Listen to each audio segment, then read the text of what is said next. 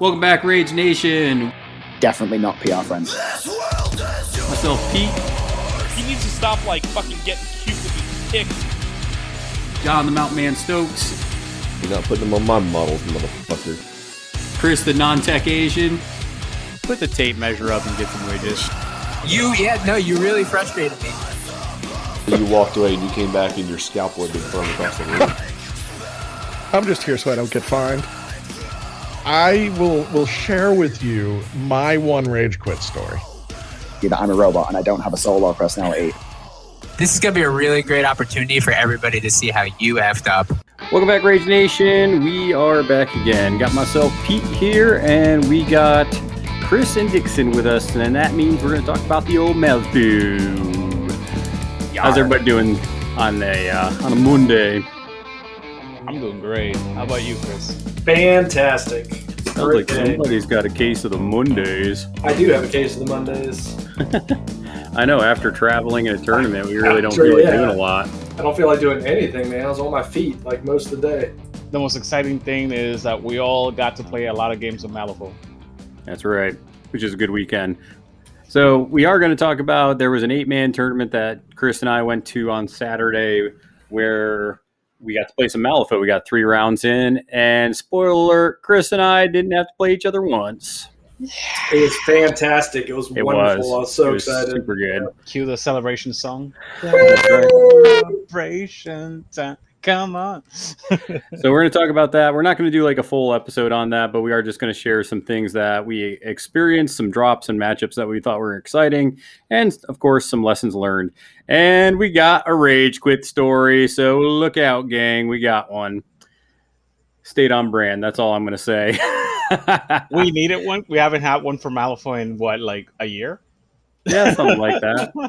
So, and then finally, we're going to talk about Chris had a couple of models that he wanted to play that he wishes he was better, and Dix and I had a couple left over that we wanted to finish talking about.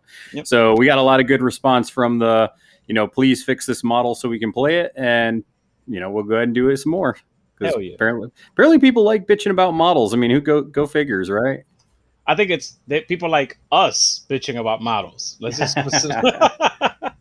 Well, we don't get super technical about it. We aren't like, well, if you extended the range by 0.75, also, no offense.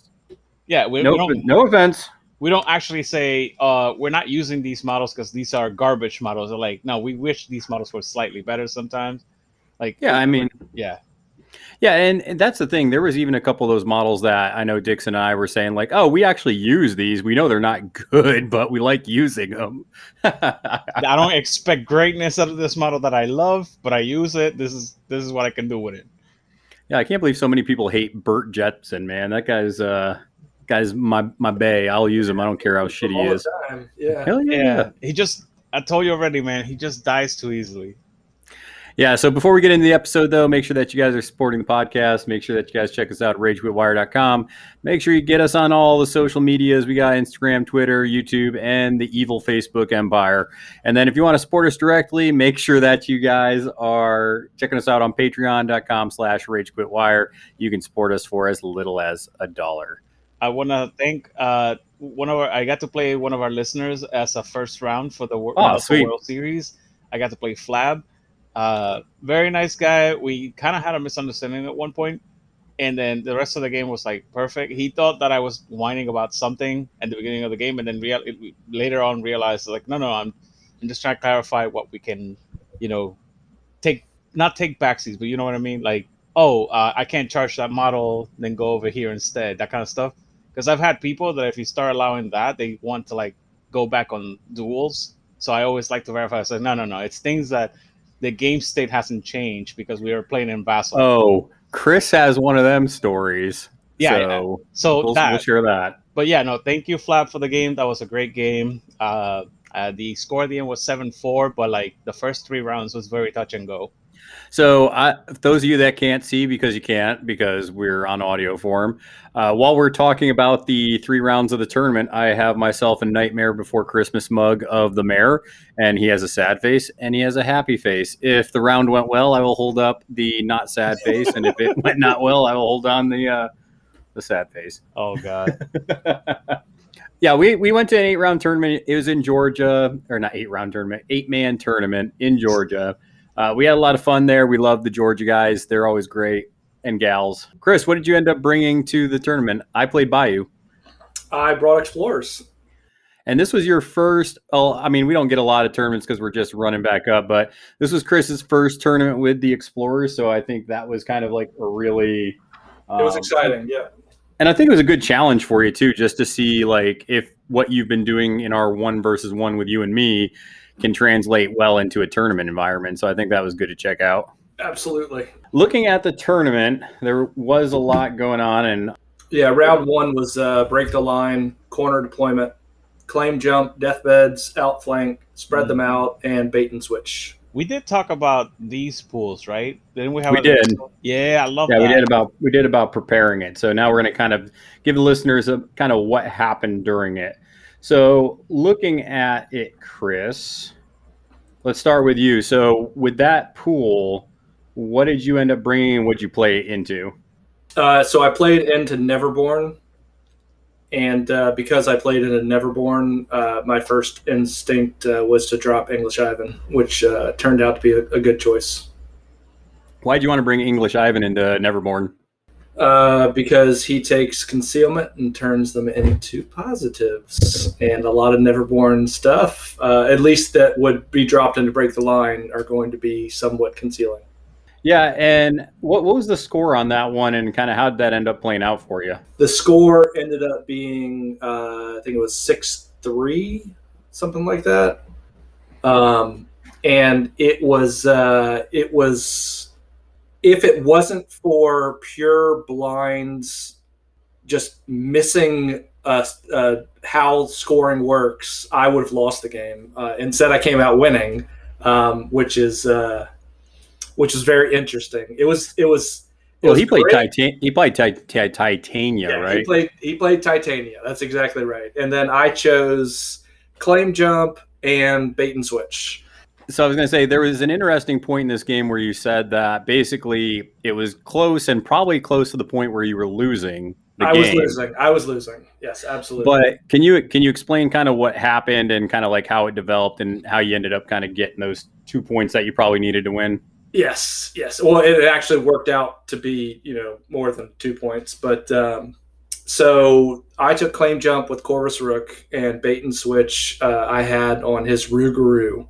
Because in my experience, Rougarous like to go on the outside, circle around, stuff like that.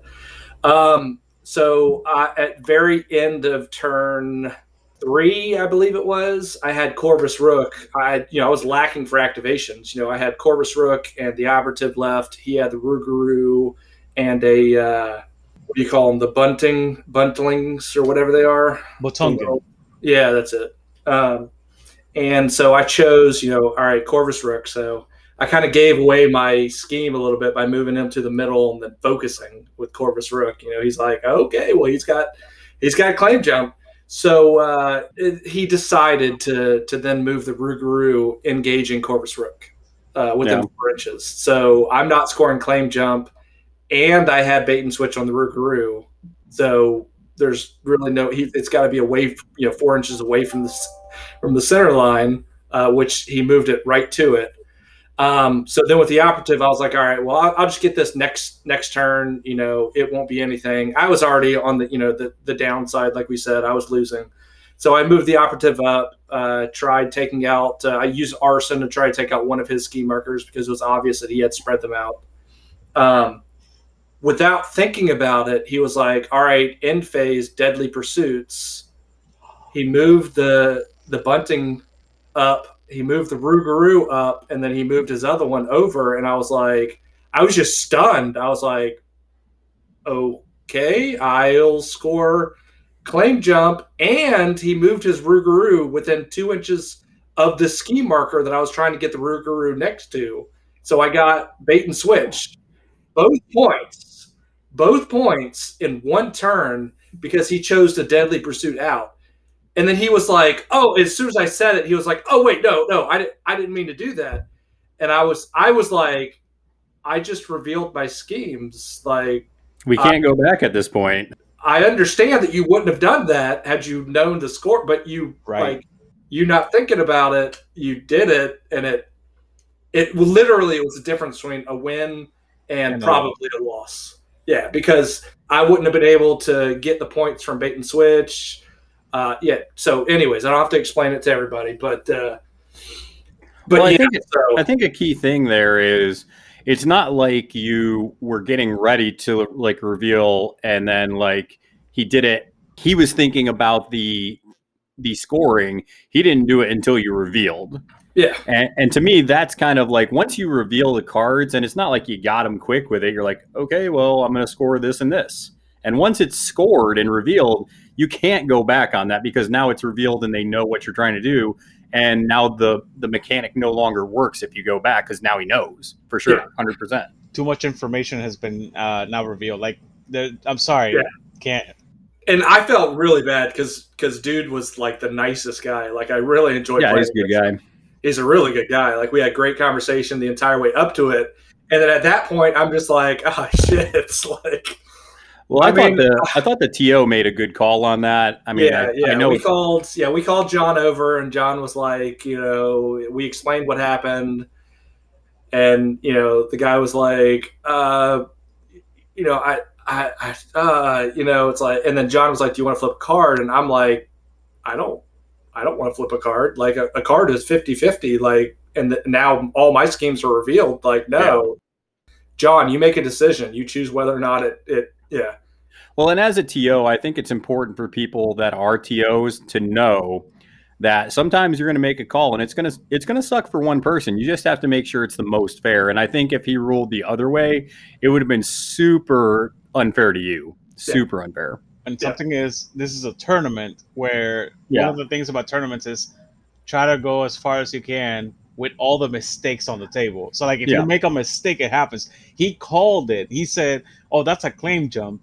So I'm going to have to play this as a claim jump. And then he forgot about it and made the mistake.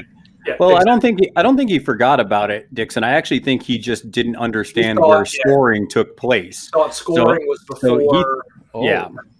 So that's more of a paying for. That's what I call paying for your education. It's like you made that mistake. You're not going to forget it again. I didn't realize that. Yeah, because scoring literally goes after everything. That's the reason why there's one ability that says schemes don't count for the purpose of strategies and schemes. Scheme markers don't count for the purposes of strategies and schemes until the beginning of the next turn, even if this is the last turn of the game. Like the ability specifically says it that way because the very last thing you check for is for schemes and strategy. That was an interesting thing that came up in round one, and like Chris said, he ended up winning because of it. But I mean, that's the breaks of a tournament. It just you're gonna win or lose usually by not a lot, unless you're just outmatched, which tends to happen sometimes. Yeah, it was actually really funny because the very next round, I did some stupid stuff to where I was like, "What did I do that for?" But I was like, "It's a tournament. I can't take it back." Yeah, we'll talk about that because that was hilarious. That was hilarious. Yeah. That's funny. So my round one was interesting. So I ended up taking Maw, and the player that I went against actually played Lucas, so McCabe, and I was like, okay, this is interesting. I'm gonna be able to hang around the middle and fight while he's running around and scheming. And he actually surprised me a lot. He ran into the middle and started bashing with me with McCabe. He brought Sidisi and he had some Outriders running around shooting stuff, or Rough Riders, whatever the hell they're called.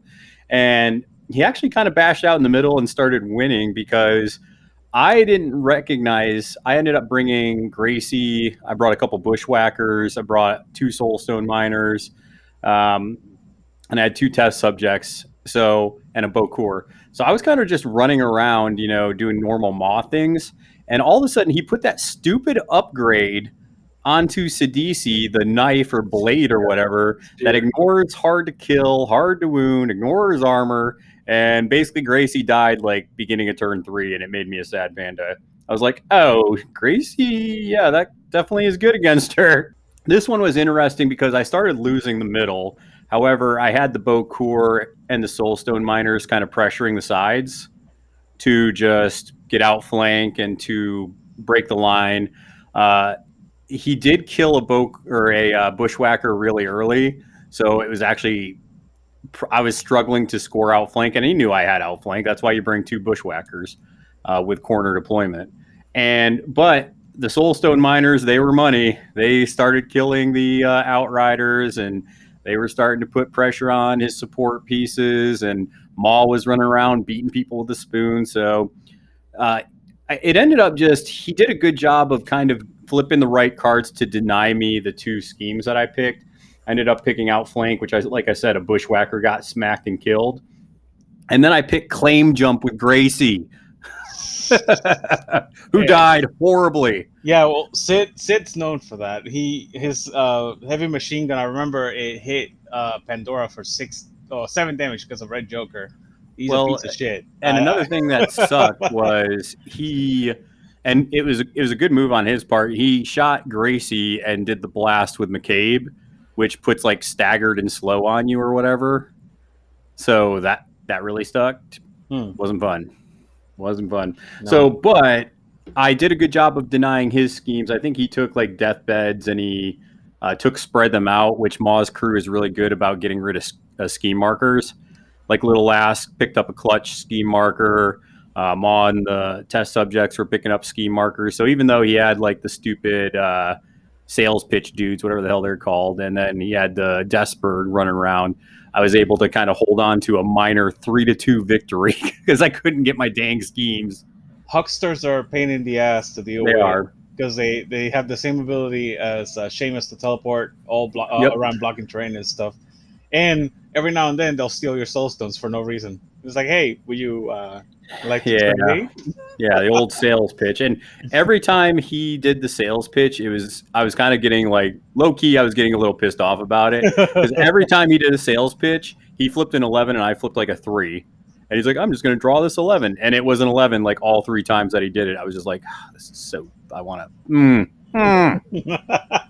You would think with all the practice that he had into Maw, he would have done a little bit, represented, win to win. A little bit better. I mean, win to win. He won 3-2, man. Don't get on him. I honestly, like, if things would have went like not, because it's Malifaux, there's certain flips where you just can't control it. Like I said, Gracie with Claim Jump, if I would have known that upgrade was so bad for Gracie, I wouldn't have brought her. I would have done something besides Claim Jump, like spread them out or something, useful. Gotcha. But yeah, he kind of got like rage killy, like kind of blinded by rage and killing stuff. He didn't progress towards like moving towards victory points, which it didn't work out for him. But like I said, there was actually a time, it was turn 5, and I was going to get 1 point for outflank, and I was going to get another point for the strategy. But he brought Desper super back over, and then he did that stupid, because Desper has it built in with that stupid blade that ignores armor and crap. Mm. And he flipped he didn't flip. He cheated in the Red Joker, which was the second time he had it in his hand, and just one-shotted the damn Soulstone miner that I was going to use to freaking it was real good. I was super happy about it. I just shook my head. I'm just like, Red Joker again, huh? He's like, well, I draw a lot of cards. I was like, you son of a... That's how I felt right there. Sad face. Sad face. Well, no, it was a good game, though. Sid ignoring everything in the world and hitting for 6 damage or 7 if you have the Red Joker. It's pretty bad. However, Maw got her revenge. She beat the piss out of Sidir or Sidisi, whatever his name is. It's Sidir. We call him Sid. Just call him Sid. Yeah. She took that wooden spoon and kneecapped him. It's a pa! He took out his balls. Yeah, so in my mind, like, it should have been probably closer to like a 5-3 game, 5-2 game, depending on what he could do. But, there was some unlucky flips for me in there, but I was still able to hold on to it. Definitely made me a little sad, but it was okay. Yeah, I mean, you still win. Yeah, it's a tournament. You got the W. Good. Can't complain. Job. Yeah, and he's a good guy. It was a lot of fun playing against him. I liked seeing what McCabe could do, so it was good to see how he played McCabe. Nice. Then we go into round 2. So round 2 was Wedge with Turf War, so you can expect a little killy in this one with Breakthrough, Hidden Martyrs, Vendetta, Let Them Bleed, and Research Mission. So Chris, what do you bring in this one? I think I already know the answer.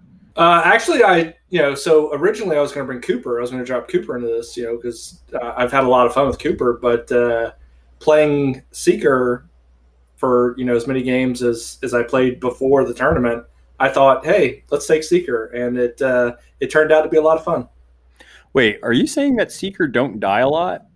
Yeah, I am saying Seeker do not die a lot. It's pretty nice. But I thought they were very slow. Wait, but it's Wedge. But it's Wedge. Yeah, oh God, it was a terrible nightmare. No. Yeah, I was right up in the middle, having fun, just duking it out. Yeah, what'd you play against, Chris?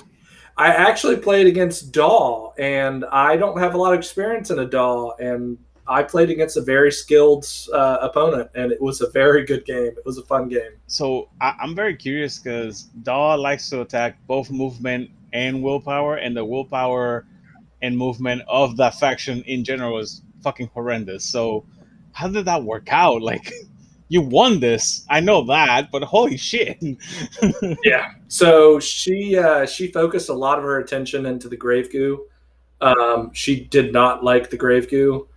It surprised me a little bit because of the two, I would consider Mikhail a much better choice than the Grave Goo, but she did not want that Grave Goo on the board. So she brought both her hanged up and put up the entropic field or entropic force. And I had to do shenanigans to get those out of the way so that I can keep, reviving my characters. And eventually she got, she took out the Grave Goo, but I was able to take out both those one of the hanged and a bunch of her other models, just support models. I would say we were talking about that matchup while you guys were playing it, and we were like, Daw is a great pick into Seeker. Yes. Yeah, absolutely. That's why I was surprised. It's like I heard the matchup, I saw the table, and I was like, you're in a good position.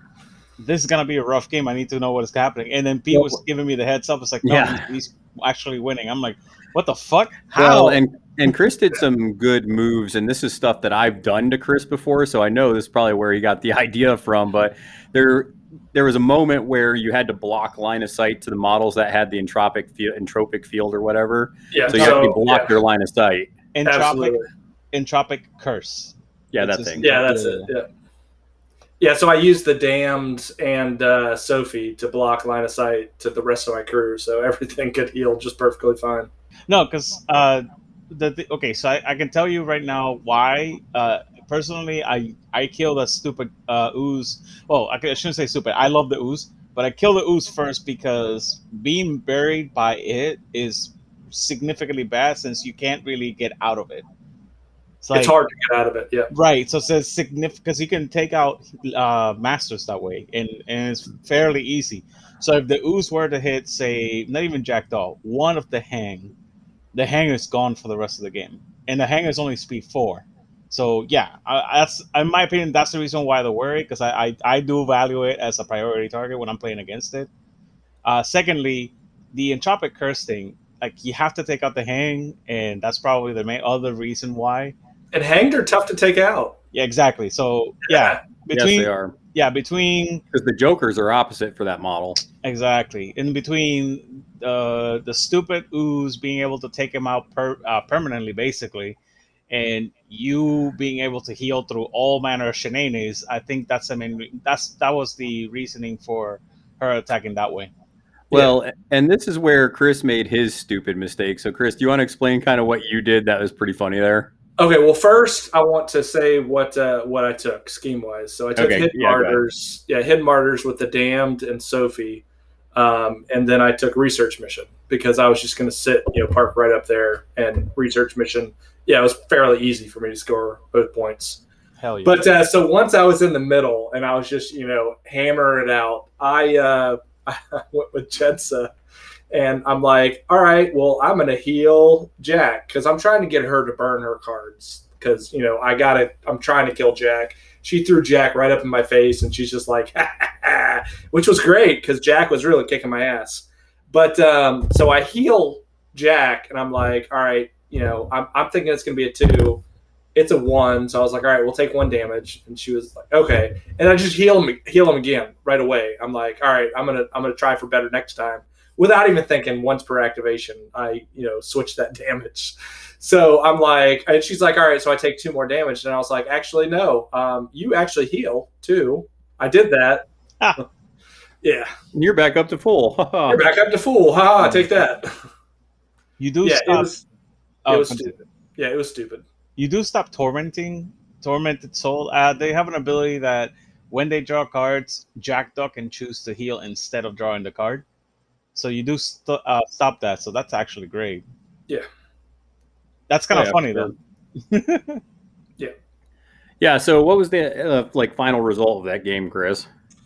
The final score was I got 3 strategy points, and then I got both points for both. So it was 7 to I believe she scored 3, if I'm not mistaken, because I kept denying her with turf. Yeah. I kept denying the strategies. Yeah, because anytime you killed something, you neutralize her turf war markers. Yeah, I just kept, and you were in the middle, and nothing was dying, so you had 3 pretty much the whole game. Yeah, I actually flipped both of them turn 1, and then I waited until turn 4 to flip the middle one. I didn't have to flip it. Yeah. So definitely a good example of how Jedza can kind of sit in the middle and really just control the board. Have fun. Yep. The good luck coming into me turd. Wedge is perfect for her. Well, I think that means that we're going to go on to round 3 then. No. Nothing to see on round 2. We're talking about you, round 2. Let's get this out. We want the Rachel story. I want this revisited.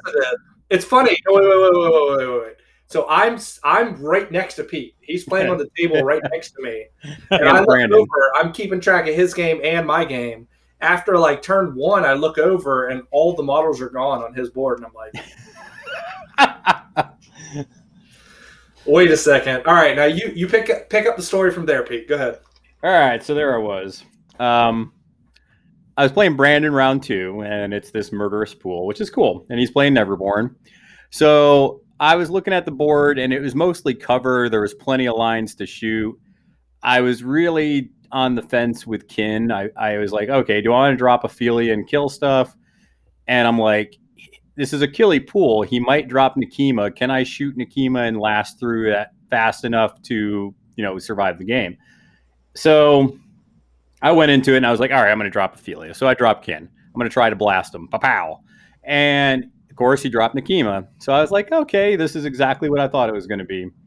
So we get into it. I pretty much don't move up hardly at all. I'm not even towards the edge of my deployment zone because I'm like, I'm not going to give him anything.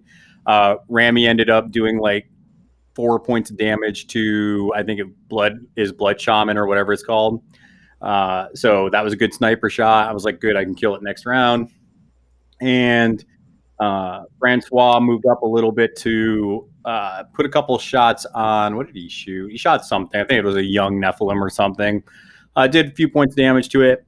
I knew that Francois was going to be the attack point because he was the furthest one up and the juiciest target. And when I say furthest one up, I mean he was barely touching the turf war marker on my right deployment zone. Oh my God. Okay. Yeah. So last activation, Nekima walks, charges, shoves aside Francois up towards his shit. And needless to say, Francois takes a beating turn 2. And he's not dead after Nekima's first activation. And that's saying something, right? So, but however, I had to dump so many stones in it. And I had to dump so many cards into it. I activated 2 models after Francois to try and save him. So after my first 3 activations and just tunneling so hard on saving Francois because he's my boy, I wanted to save him. I just couldn't. Stupid young Nephilim got him before I could save him and heal him up with my Bokor. So I'm like, okay, I got Nekima halfway dead. I'm like, okay, I can activate Ophelia. I can probably kill Nekima this turn. I was like, that's probably going to happen. I'm okay with this. Then we can fight our way out of it, work on the mature, kill the rest of the crew. We're going to get out of it, gang. We're going to be okay. This is turn 2. It's going to be fine. It's going to be fine. Epic story. The mature was hiding behind a rock turn 1, charged into Ophelia, and I think my Bokor and my sniper, Rami, he had range to all of it. Because, they're fast and they're little bitches. Anyways. And 2-inch reach. Don't forget, 2-inch reach. Anyways, he goes ahead and flips. does damage. It's going to hurt. It's like 4 damage. And then he's like, oh, and that's the execute trigger. And I look at my hand, which has no cards. I look over at my sideboard, which has no soul stones. And I'm just like, are you fucking kidding me? I just look at Brandon. He's like, what? I'm like, Brandon, there's no reason to play this out. We're going to go ahead and wrap this one up. You can have 8 fucking points, all right? We're just going to call it there because Ophelia and Francois are dead. I'm an idiot. It's okay. We're just going to end it there. Move on to the damn tournament. I'm going to go get a burger. Bravo. Sir. And I did. And I will say that burger was delicious. And I will say, my salty tears make the burger even better. I gotta say, thank you for bringing honor to the name of Rage Quit Wire. I stay on brand. Folks. Listen, if you're gonna preach it, you gotta live by it. It's so fucking funny. And the thing is, it's like, and you don't got to be pissy about it, right? Like I did I did a little cussing when when it happened, and that's fine. But I just looked at Brandon, I'm like, hey man, that's good. And John came over, he's like, oh, you're done? Yeah, just give Brandon 8, give me 0. I'm good with that. Because I mean, honestly, so it's one of those things. It's almost, and I don't know if it's because I played some Magic in the past few years where you kind of concede and stuff when the writing's on the wall and that the loss is there. But I just looked at Brandon. I'm like, even if we played this out, I mean, Nekima was right next to Raphael, and I think I had Maris over there too. And she was in range of Black Blood. So even if I kill, Nekima, I'm probably killing 2 of my own models. And then the rest of his flying crew is just going to finish up whatever's left there. And I'm like, we don't need to play this out. We can see what's going to happen. Honestly, I'm surprised he didn't just shoot up the shit out of the matures. I guess he really, like you said, he only had one. He only had one mature though. That's the thing. Yeah, but he had a young that was about to kill somebody that was going to turn him into a yeah. But the thing is, it wasn't even tunnel visioning on killing Nekima. Okay. It was just tunnel visioning on trying to save Francois. Right. Because once again, I picked him for what was it, Vendetta? So I picked him for Vendetta. That was 2 points that I'm like, if he dies, I'm just 2 points in the hole. And with Nekima, I don't think I'm going to recover from that. Yeah. And I actually started talking to you guys about this, and I think what was my other one? My other one was Hidden Martyr. So I probably wouldn't have gotten a goose egg. I probably would have got 1 point out of that damn game because of Hidden Martyrs. Good job for letting your stuff die. And I talked to you guys about this. I'm like, man, I'm telling you, with the way that season 2 pools are, I don't know if Kin are super great. They're just not as mobile. And I mean, I liked them better with Recover Evidence, and I liked Kin better with whatever the Outlaw one is. What the hell was it called? The one with the bounty tokens. Oh yeah. You're talking about Public Enemies. And I'll say it again. Yeah, the strategies for this one, you got to put in a 1 killing one, man. I mean, come on. In Turf Wars, yes, I get it. It's somewhat killy, but the goal isn't to kill. Mm-hmm. It's like a 3-fold goal. And not only that, yes, you can neutralize them by killing, but if I'm going to get more than 2 points from the strategy with Kin, I have to move up to like the midline. And with the Kin, that's not exactly where you want to be against a lot of, like against Nekima, you don't want to be in the middle. It had me reflect a little bit more on where I'm going to try to see Kin and where I'm going to put him. So I think I would have definitely been better suited with like a Maw drop there. But that just lesson learned. That was my first tournament really with Bayou. I mean, my other tournament I played in was in October, so just kicking the rust off.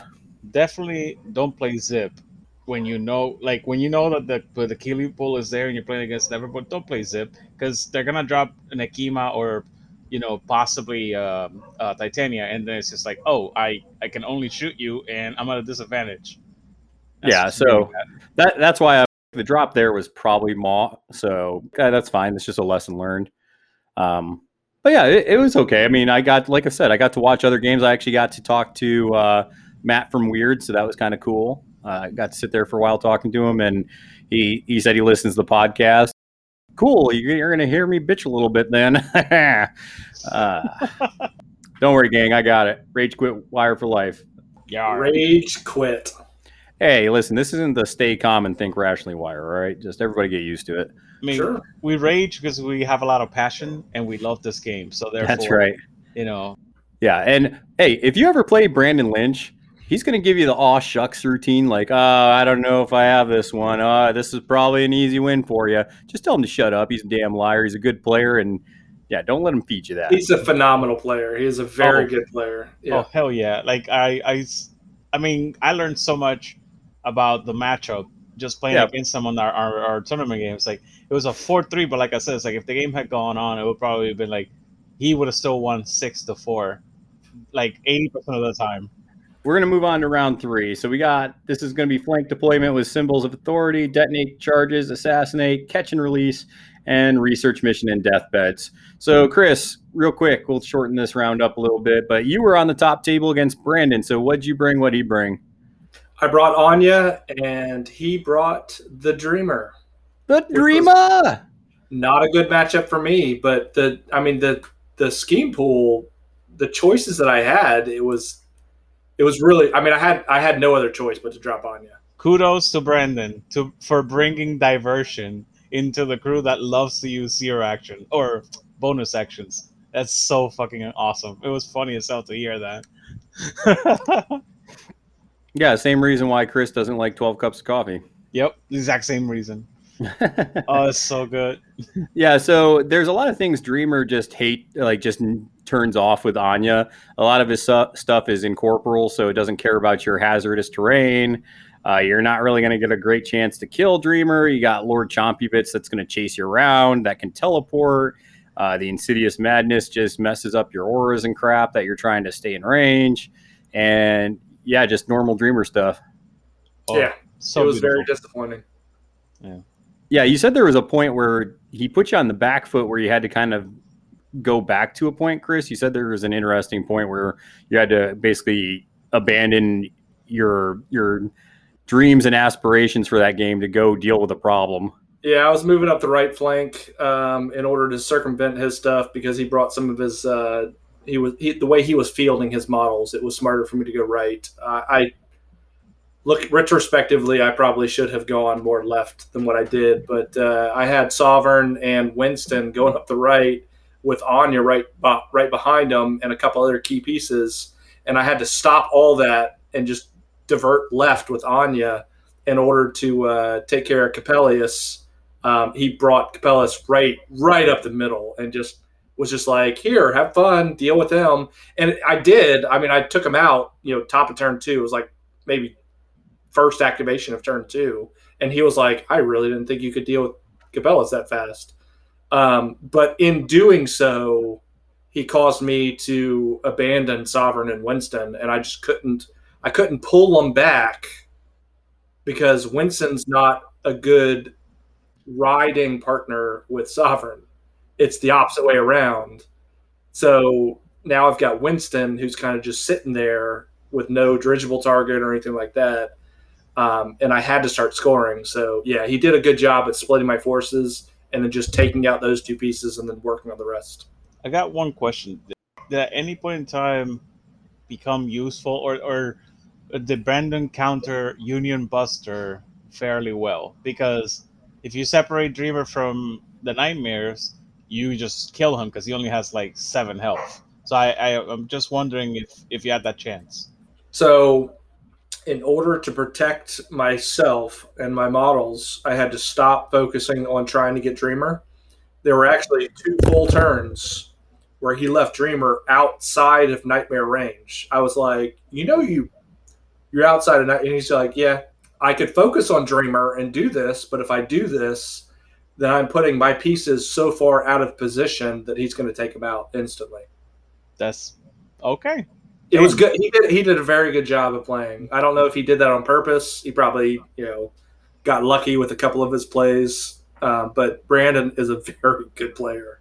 And that was actually the first time that I've watched Brandon play many a times. That's the first time I've ever actually played against him.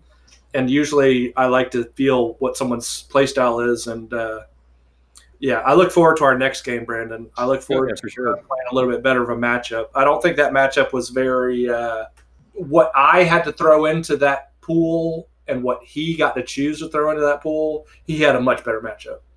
I look forward to the next one where we can maybe go on a little bit more even footing. So I told Brandon I can't wait to play a game against him in Malifaux. Dude, Brandon, I love Brandon. Brandon's good, and he's a wealth of information as well. Oh, yeah. He knows all of your car, all of your models. Like there were a couple times where he reminded me, he's like, scout ahead, and I'm like, yep. So do this, and then I did Herald, and he's like, yep, go ahead. And do you? Oh yeah, you ignore terrain. Yeah, he knew. He knows what he's doing. He's a very good player. Yep. I look forward to playing him again. Me too. Yeah, rematch. I would say that's the cool thing about playing two people that know their crews pretty well is like when I was playing Brandon with the kin for that, 1.5 turns, actually 1 1/3 turn maybe. We went through the first turn really quick just because I know what my crew does. He knows what his crew does, so it just went smooth, and it's awesome. And I finished all 3 of my games, even that one against Brandon. It went a little long, but we got there. You finished it. So conceding doesn't count. So Yeah, Brandon ended up getting count. Chris. Count. So yeah, Brandon got me, but I had so many tournament points because I was doing the exact opposite of what I normally do with Pete. I was focusing on the game. Yeah. So with Pete, because we play so many friendly games, half the time I don't even focus on the game. It's like who cares? Like I just want to counter. I want to do stuff. I want to see how it turns out. I want to figure out interactions between different models.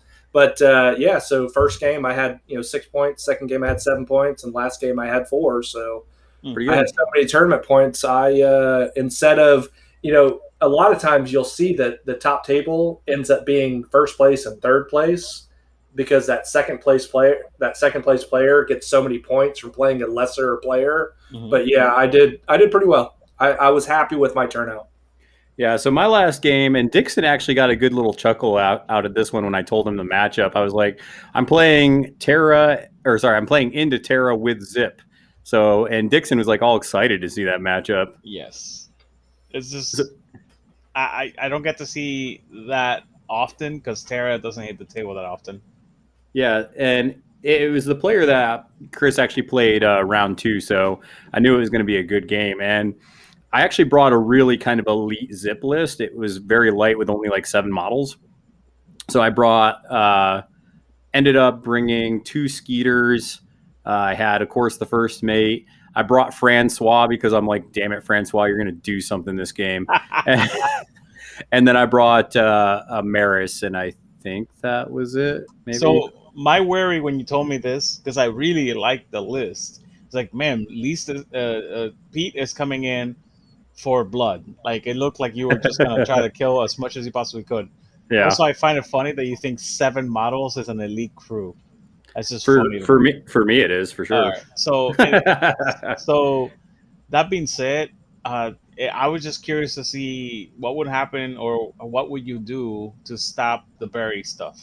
Because if you get buried, Terra's gonna have you're gonna have. Somebody's gonna make children with you. The new Talos is really cool, man, because she did an awesome job of she put him like right next to a couple of the symbols. So that way, if I went anywhere near those 2 symbols, he was gonna, Pound Town. But what what she did was really cool is she used like Terra and she used a couple of her other models she buried one of my Skeeters. And then she actually buried Francois later in the game. And Talos beat the bejesus out of him, man. It was pretty cool to see because I love that model. That model is fucking awesome looking. Yeah, I was glad to see that Talos actually works in a Terra crew now because he doesn't have to go find models. He's just like, oh, look, there's a model in the void. And he's such a fine model. He's such a good model that now he's one of the tech pieces. Like if you're going against, like, say, Dreamer, you bring Talos because Talos is going to beat the piss of whatever he summons. It's like, oh, I summoned the Insidious Madness. Talos brings out the hammer. Yeah, that's cool. Yeah, and so that was really cool to see. Basically, I just had to, when I had to pick when to activate models. I ended up having a ton of pass tokens because I think she had 10 or 11 models or some crap like that. Yeah, she brought 3 Void Wretches. She summoned the cat thing. She had Talos. She had the Disciple. Yeah, she had something crazy like 10 models. And it was just, at one turn, I think I had 6 pass tokens because it started getting pretty low on model counts for Zip. Yeah, it was crazy to see my models. And plus, Terra gets to activate twice. So even when I make her go first, I still go last. Yes. I'm just like, this is awful.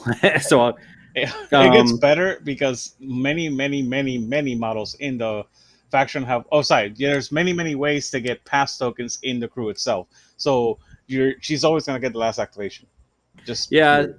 So I was happy to see kind of how she played. And I ended up getting most of my points. I didn't score the strat the first turn because I was a little scared to get close to Talos, so that was a little scary. I had to kind of spread them out a little bit and pick off a couple of weak models. But after that, I got all 3 of the remaining strat points, and then I got both points for research and then 1 point for deathbed. So I did pretty good against it. I basically where the game, it ended up being a 6-6 tie, a draw. And the reason why is because Terra just got all the symbols. And I knew if I didn't kill her, I had 2 shots to kill her. One, I went in with Francois, and Francois missed killing her by 1 hit point. Oof. And she was by herself, so I don't think the Katrina thing would trigger. I think that's a range thing. I can't remember. 8 inches. She has to be within 8 inches of Katrina. Yeah, she was way away from that. But then she buried and I didn't see her again. And then I missed it again when she popped back up. Just didn't have the cards for it. So once I didn't do that, I'm like, yeah, she's going to get all 4 points and there's nothing I can do with this. So I just need to score what I can. And it worked out. It was a friendly kind of tournament game. I didn't care because it was round 3 and we weren't playing for much. I actually technically could have won that game. She actually misplayed her catch and release model because when she unburied it, instead of unburying it on my half, she unburied it on her half. And I could have been like, well, you placed it wrong. But I was actually like, you want to know what? It's round 3. I'm good with a 6-6 draw. You could have easily put your model there. You just need to reread the scheme card. Right. So I was like, go ahead and replace it. We'll call it a 6-6 draw. I'm good with it. Yeah, Jess was a good player. I enjoyed playing against Jess. I forgot to mention one of my interactions with her on round 2. And I want to tell this. Yeah, good. I'm done talking. It was just fun seeing Terra on the board, and she was good. I mean, it was a great drop. Very cool. No, but the interaction that I had was so my hidden martyrs. So I had the Damned and Sophie as my hidden martyrs. So I fed her Sophie towards the end. I was like, please kill Sophie. Like, Sophie's been hanging on for this entire time. So I just fed her Sophie, and she took the bait. She killed Sophie, and then I was like, all right, well, Hidden Martyrs. And then the second part of Hidden Martyrs is you have to have the Damned engaged with a model that's a higher point cost than him. And she had the effigy turn into the emissary. So the emissary, is 10 points. So I'm engaged with I've got him trapped. Like, he can't move at all. I've got pieces surrounding him. So she's trying to kill the emissary to deny me that point. I'm sitting here with Jedsa. I'm just healing the emissary. Jedsa's entire activation was healing that emissary. That's I ended awesome. up that was 6 points. That was the game you said with what's his face? Jackdaw, right? Yeah. Jackdaw, yep. Jackdaw has execute. Does it not work on friendlies? Jackdaw was dead at that point. Yeah. Yo. Yeah, I killed Jackdaw at like turn 3. Oof. Because I focused. I mean, you just focus on Jackdaw after he ran runs out of cards. It's just like dead. Yeah, he only has 6 health, but you're like, God Almighty, he is hard to kill anyway. He is very, very. Yeah, so I'm really excited though, just because. I mean, that was, like I said, that was my first tournament basically since October, and because I had to run the other one. And I know Chris and we actually have another tournament at Game Theory in Raleigh that we're going to go to on July 24th. That's in 2 weeks. Yeah, it'll be 1 week by the time this comes out. But it's going to be fun to play another tournament, a different meta, play with some of the North Carolina guys. It's going to be a lot of fun. Oh yeah. So, Chris, lesson learned. What do you think about your explorers in a tournament? I think they're phenomenal, but I need to get paint on some of the other crews that I have so that I will play them in a tournament setting. Only having 4 choices hampered me a little bit, especially that last round. I probably would have done better dropping Bass into that last round, Bass into Dreamer. Well, I think it's also going to be cool to see you. I know you're going to get the what is it, ABS crew or whatever. Yeah, the EBS. I've got BB and Calypso coming in, but I want that Nagatoro's brother or whatever he is, Haka or whatever. Yep. Yeah, I want to get him. He's a phenomenal model. Yes. Yeah, I think it's going to be cool to see you unpack that faction a little bit more. And the more I told Chris while we were kind of doing it, while we were kind of coming back in from the tournament, I'm actually interested to try a couple of the other masters that I've kind of poo-pooed on a little bit. I was talking to Chris about maybe trying to bust Somer back out to see what he's all about.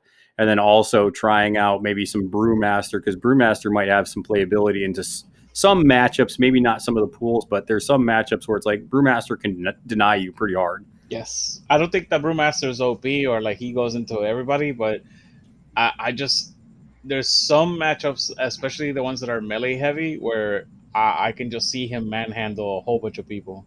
Yeah.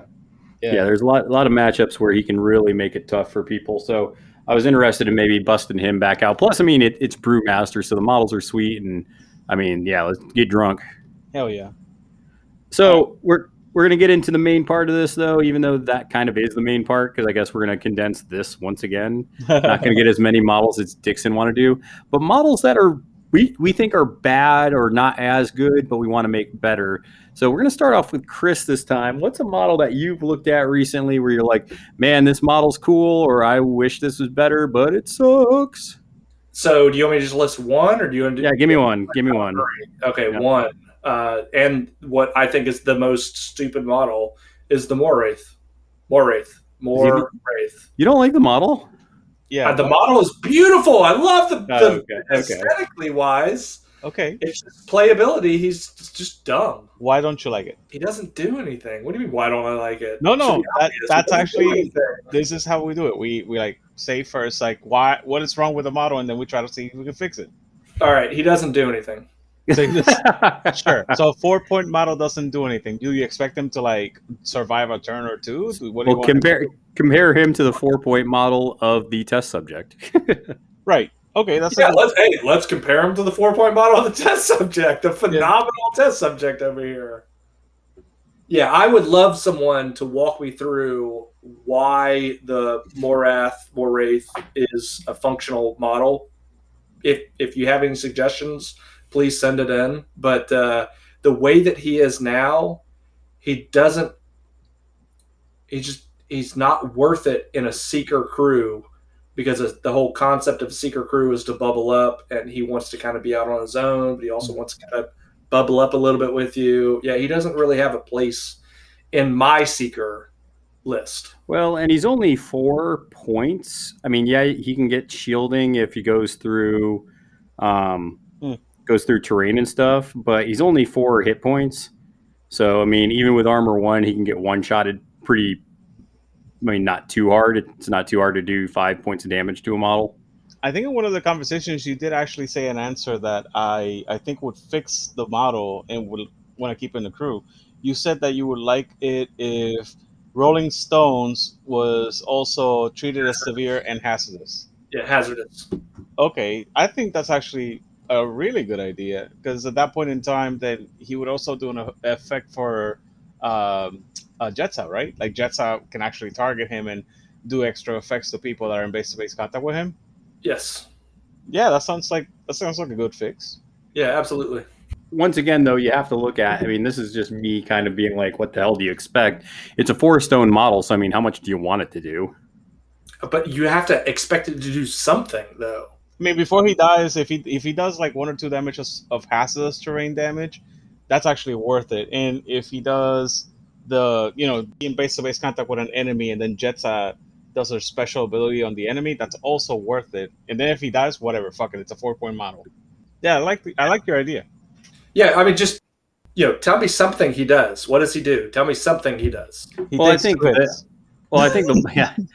most important thing is, okay, what would you possibly take out to include one of these models?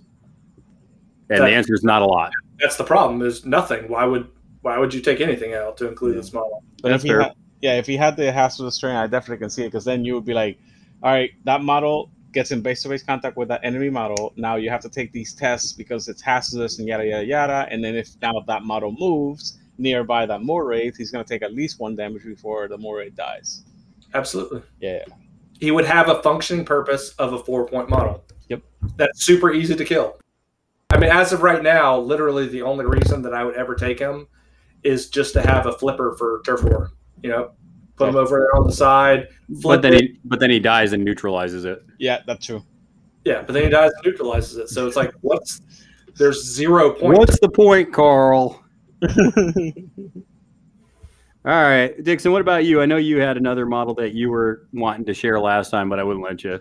So the last time I didn't get to talk about the Convict Gunslinger, and the what gunslinger? The Convict Gunslinger. Oh yeah, I love those models. People paint them up with the pinstripes and everything. They look cool. Yeah, I don't think he's worth 8 points. That's the thing. Okay, so why aren't they worth 8 points? Because I do know they actually do a fair bit of damage. They do. I'd almost argue that they're worth 8 points. Nah, look up their stats and stuff. They like 7 health, no defensive stuff other than bulletproof +1. Ooh, watch out! This badass has bulletproof +1, and that's it. He's 8 points. He's a stat 5 with a plus flip, which is good. So he's gonna match your defense often. That's basically it. But there's only 2 things I would change this model, other than like I would lower the cost and probably also give him a battle tempo. Just make him a mercenary model. A mercenary model, but he's an outlaw. Yeah, you know what? I guess not put the mercenary part and the battle tempo, but yeah, just lower the cost by 1. Like that seems like good. Yeah, because you said what? They're 8 points. They're 8 points for 7 health and bulletproof +1. That's literally all they get defensively. Well, I think you start getting up to the 8-point range. I mean, and this is once again me comparing models. You got to think about what are other models in the game that are the similar point cost, and what do they do? Mm-hmm. And I mean, I look at 8 points and I'm like, oh, that's like Gracie range. It's like, Correct. Is this model Gracie? No. Yeah, not even close. Also, you're looking. That's the top of 8 points. Like if you look at 8 points in a normal way, Corvus Rogue is also 8 points, right? Yeah, because he's an unfair piece of shit. Yeah, like that's the kind of stuff I'm talking about. Like, Convict Gunslinger is nowhere near those 2 models. Not even Corvus is 9. Corvus is 9. I just had to double check. I am so sorry. Well, but see, that's what I'm saying. Like, you got to look at your spectrum and you say, what's the best model I can think of at 8 points, and is it close to that? Is it not too close, or is it at the bottom? And it sounds like you're thinking the convicts are further down the bottom. Wait. Okay, I want to jump in here, and I want to say something as to why I think it's worth 8 points. Okay.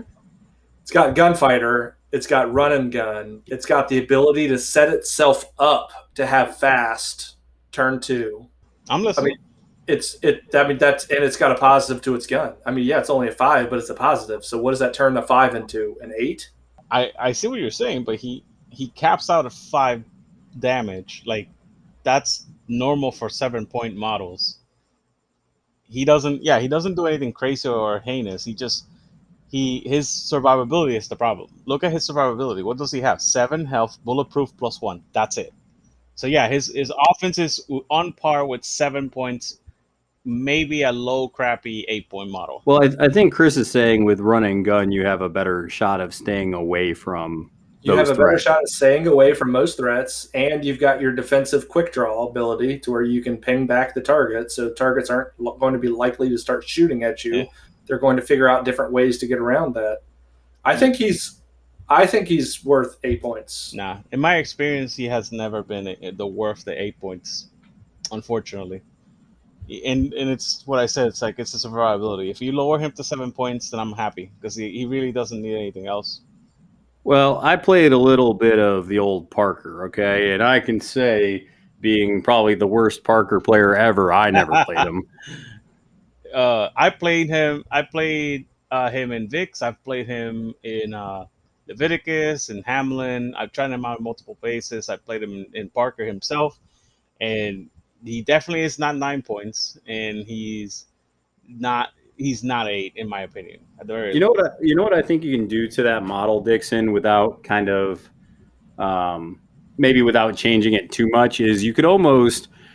It comes with I think Sue comes in that box. I think it's called like Folsom Prism or something like that. Yes. So I think you could put something on Sue's card that gives them kind of some ability that maybe makes them better, and just put a Nor on it, and maybe you can buff them that way indirectly. Because I think Chris is right. There's a lot of good stuff on the card. I think you're just saying that, they usually don't hang around a lot, and the max side is not great with the damage, which is what they're supposed to do. Yeah, possibly. I still. So maybe if they're next to Sue, maybe you give them like, crit strike built in or something. So you'd rather buff Sue, which, by the way, he's also 8 points. You'd rather buff another 8-point model to try to make these not 8-point models that are 8-point models. They've got Onslaught as well. I didn't even. But they don't have the suit built in. They have to actually cheat it. They're also minions. I was just pointing out another way you could indirectly buff the model to make it worth bringing. What's up? No, that's what I was saying. You can just indirectly buff them through Sue or another Parker model to make them worth bringing. Because I agree with Chris. I like a lot of the stuff on there, but maybe you can do something else to make them more survivable, maybe indirectly instead of directly. I mean, unless you want to raise their health by 2.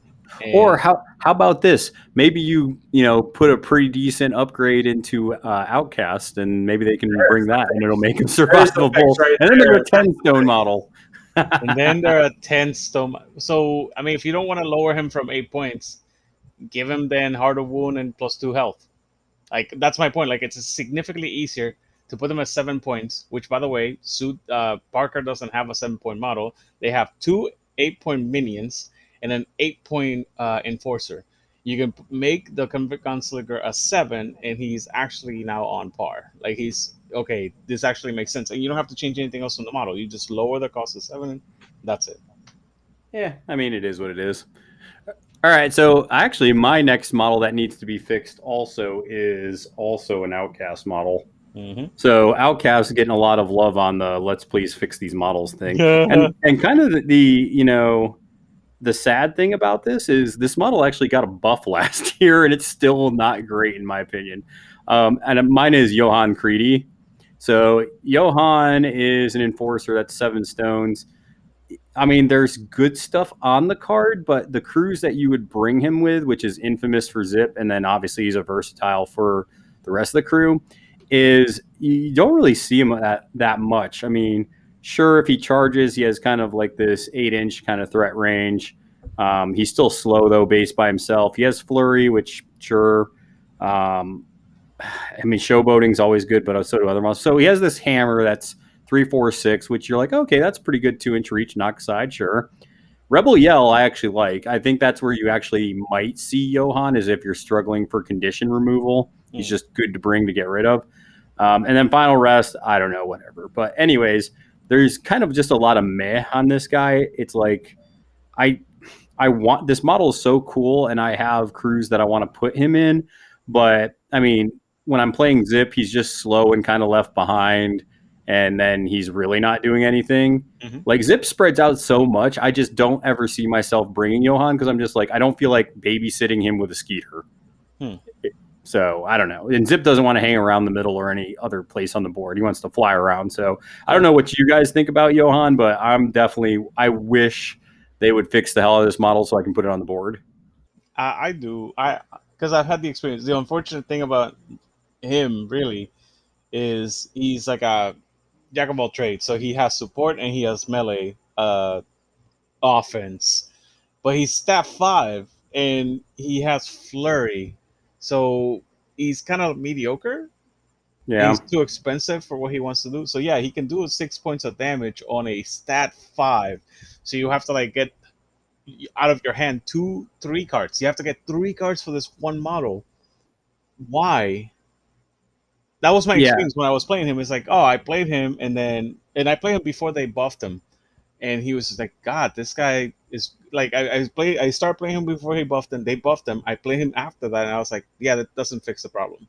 So it's not fixed. Yeah, no, it's unfortunate. So here's one thing that I think if they just added this to them or to him, right, I think it would actually fix a lot of the problem he has in Zip. I mean, other Outcast crews, fine. I think honestly, other Outcast crews might only bring him just for the Rebel Yell, and that would be fine. But the only way I would bring him in Zip is if they put one simple ability on the front of his card, and if they put "Get your hands off me," like Earl has, I would totally bring him more. So because if a flying model takes off and he's within an inch of them, then he can be placed base to base with him. I would totally bring him. Yeah, of course you would. I love that ability. I mean, I would gladly get rid of Flurry to do that. That way you can he's too good right now. Actually, one second.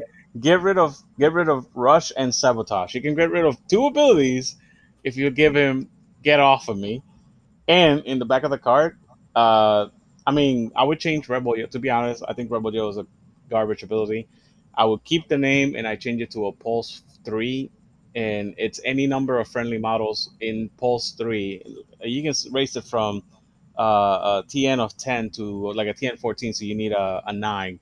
But you can remove, any number of conditions and to give every friendly model focus. And that all of a sudden, Johan is going to be on the table every game. And that's what I'm saying. And then you have a 3, 4, 6 hammer that can be flown around and actually do something in Zip's crew. I mean, there's I don't know. I mean, maybe he's too big for them to be flying around with. I don't know. But I mean, you put that ability on him.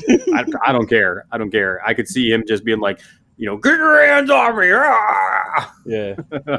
Now, like 2 things that I always wanted on him is, like I said, Rebel Yell to be a different support ability that's an actual AoE buff ability, and Scatter. I want him to have both. If he had both, I'd be a happy camper. Yeah. Yeah. But now I like your ability about like being carried. Yeah, Chris, get on board with it.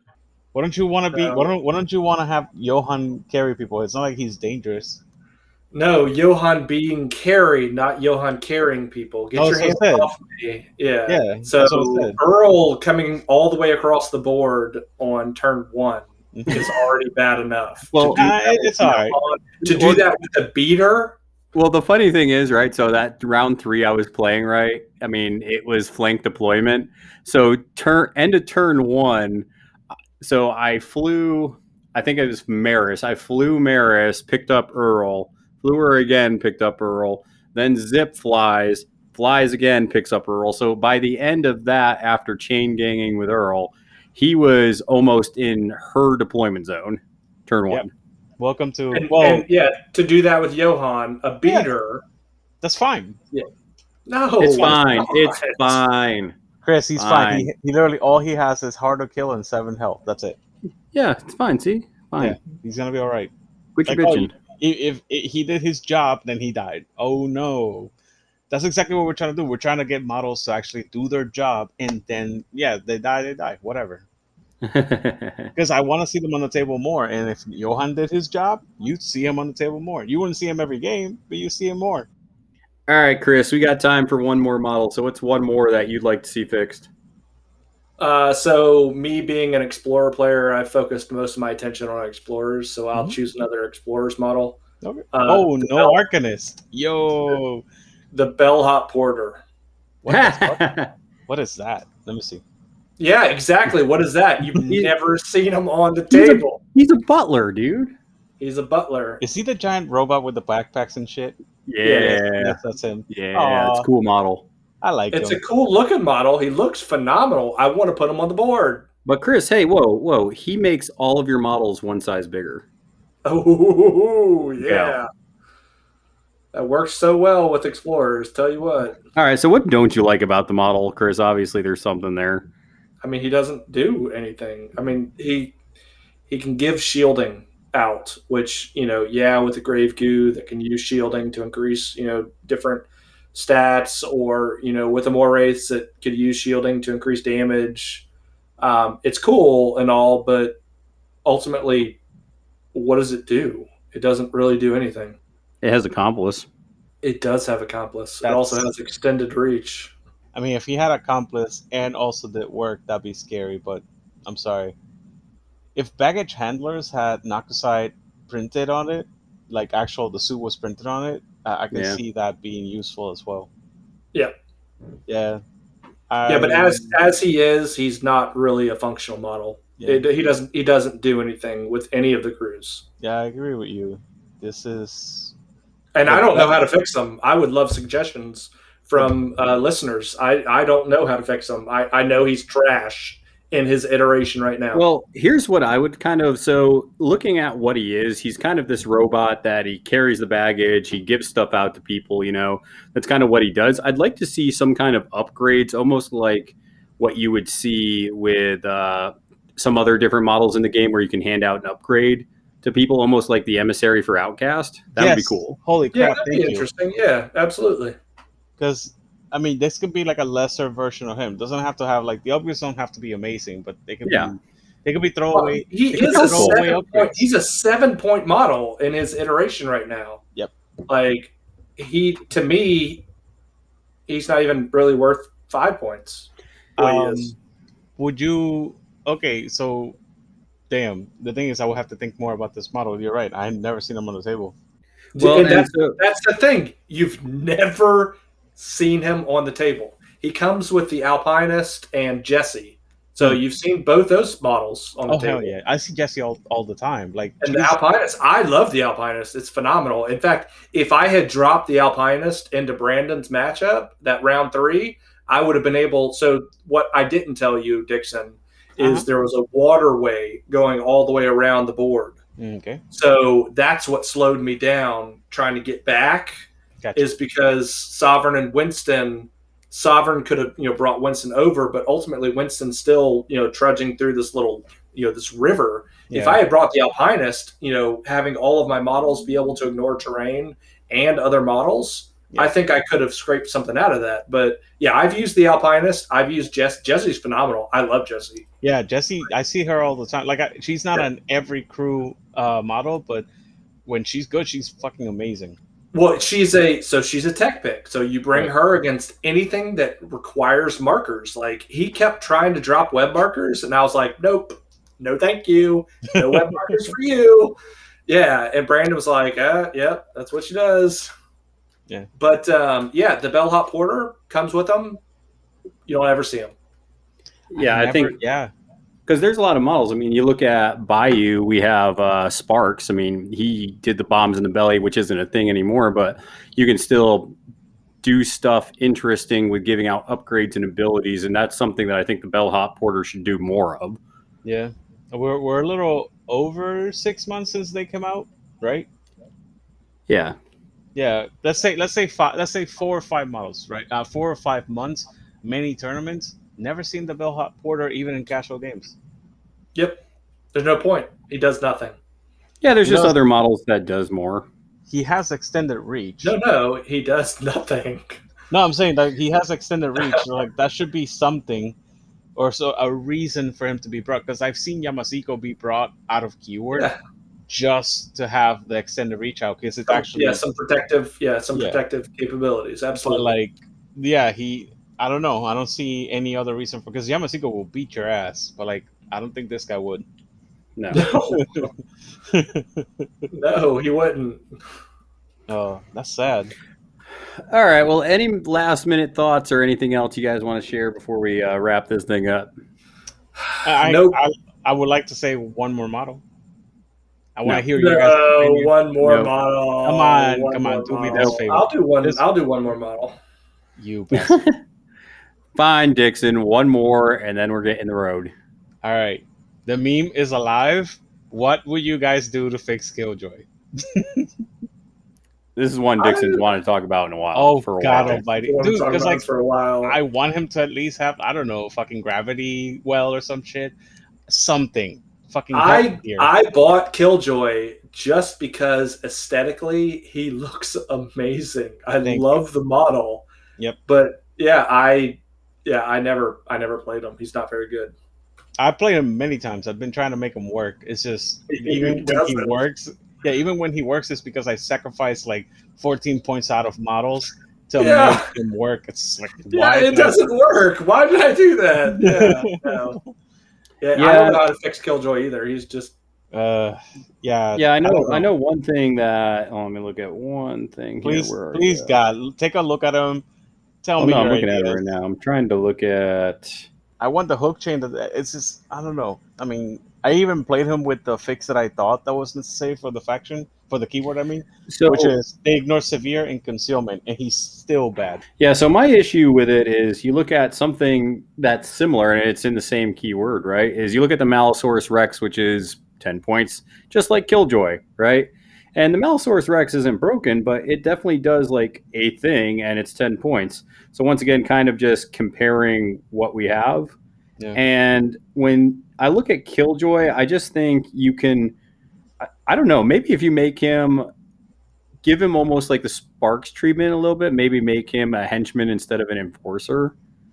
Because I don't ever see the henchman that comes with Titania. I don't know if you play the henchman, Anslin or whatever. Yeah, whatever that. Yeah. Ashley. Well, because Distracted became a thing, I've been facing a lot more Distracted crews. So I have been bringing Aisling, and she does her job. Yeah, she does her job. Yeah, I would say Killjoy into a henchman, and then maybe Terrifying 12. Bump him up one. I was going to say, the Terrifying, in my opinion, should be at least a 12. Yeah. 11 seems a little low for what's going on with his disgusting body. Yeah. Hook chain being stat 6 as well. I'm also not a fan of his attack only being a 1-inch. I'd actually like that to be a 2-inch. Yeah. It's a cleaver on a chain or whatever. He has a chain. Yep. So we got henchman. So he has soulstone use now. Okay. Then Terrifying 12. Then 2-inch melee. Plus 1 on hook chain. Look at all the shit that we're trying to make him. We're not saying all at once. We're saying these are suggestions. You know. Oh no, I don't know. I was gonna say I think you need at least 2 of those to make him at playable. Least 2 of them, yeah, to make him playable. He's just not good, dude. You put Killjoy and the fucking Malosaurus Rex side by side. The only thing Killjoy beats the Malosaurus in is the fucking willpower. That's literally the only thing. It's so dumb. Yeah, and like I said, I'm okay with him being slow. I'm okay with him because the thing is, he doesn't synergize great with the rest of the crew. So if he's not going to synergize, you need to do almost something like they did with Talos, where he can do something cool by himself, or maybe do something like he can do an effect if somebody's in one of those undergrowth markers. Maybe make it where he has some ability where it's like, oh, he can attack a model if it's. I don't want to say in it, but maybe he can get some benefit if somebody's in an undergrowth marker. Technically speaking, he has barbed and bramble, so he gets a plus flip when he goes through severe terrain or an underbrush marker. But he's just that bad. So to the point that you forgot about that. He's so no. That's good. I feel you. Like literally massive cleaver with the size of the model. Like when you look at the model, like. Chris, you said you bought the model. The fucking cleaver looks like it's a 2-inch reach weapon, right? Absolutely. Yeah, like why? Well, he's on a 50 millimeter. I mean, oh yeah, he's huge. He's fucking. In my mind, 50 millimeter, models should have some reach. No, for sure. He's a 10 model that doesn't put in the work. You know who has 2-inch melee reach? Malosaurus Rex. No, Maris. Oh, that's right. That fat bitch is. Oh my god! She's got these little tiny arms. She's the Malosaurus Rex with these little T-Rex arms. Yeah. Except for she's wearing Daisy Dukes. That's the only difference, and a crop top, and a giant rocket strapped to her back because why not? She's amazing. Don't get me wrong. I love playing with her, but I hate playing against her. Yeah. So. Definitely, I like leaving off on that. Killjoy definitely needs some love. I even heard some people talking like, man, if they had a cool like nightmare model for Killjoy, that'd be sweet too. They have 3. Do they for Killjoy? There's one called Silent Night. There's another that I forgot what it is, but I was told that there was another one. And then the normal one. Yeah, the Silent Night looks awesome. If you want to like Google it real quick, Silent Night. Yeah, Silent Night as in like a knight from medieval times. Ooh, that's kind of cool. Yeah, I don't know. I'm not crazy about that. I fucking loved her, and I wish I had it. But like, yeah, no, it's just. He's got like this wood. You got like this wood armor on. Yeah, that reminds me of Goro in Mortal Kombat. Yep. But yep, that's it. That's my grief every single fucking time. It's like I want to play you, but you're so fucking bad. All right, Chris. What about you? Any last minute thoughts before we wrap this thing up? No last minute thoughts. Matt, if you're listening, your models were painted phenomenally. Oh, did you have pictures? If you do, please. I did not take any pictures. There's some on the Georgia Malifaux group. Oh, okay. His Titania. Oh yeah. He's got all those. In fact, he just posted his the Ent, the tree. What is that guy? The emissary. The emissary. Yeah. Oh, it looks great. His models painted phenomenally. I gotcha.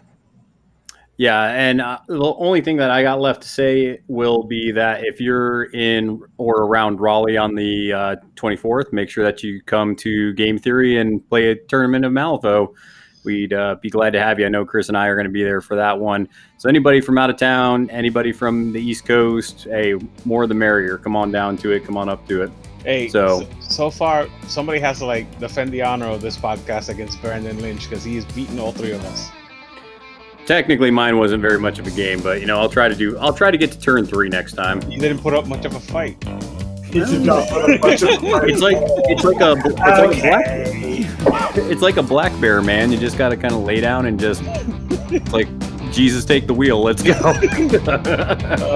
Just don't let him drop your pants. That's all I got. All right, but I think with that being said, we'll go ahead and flip cards and flip tables just like Pete did, and see y'all next time.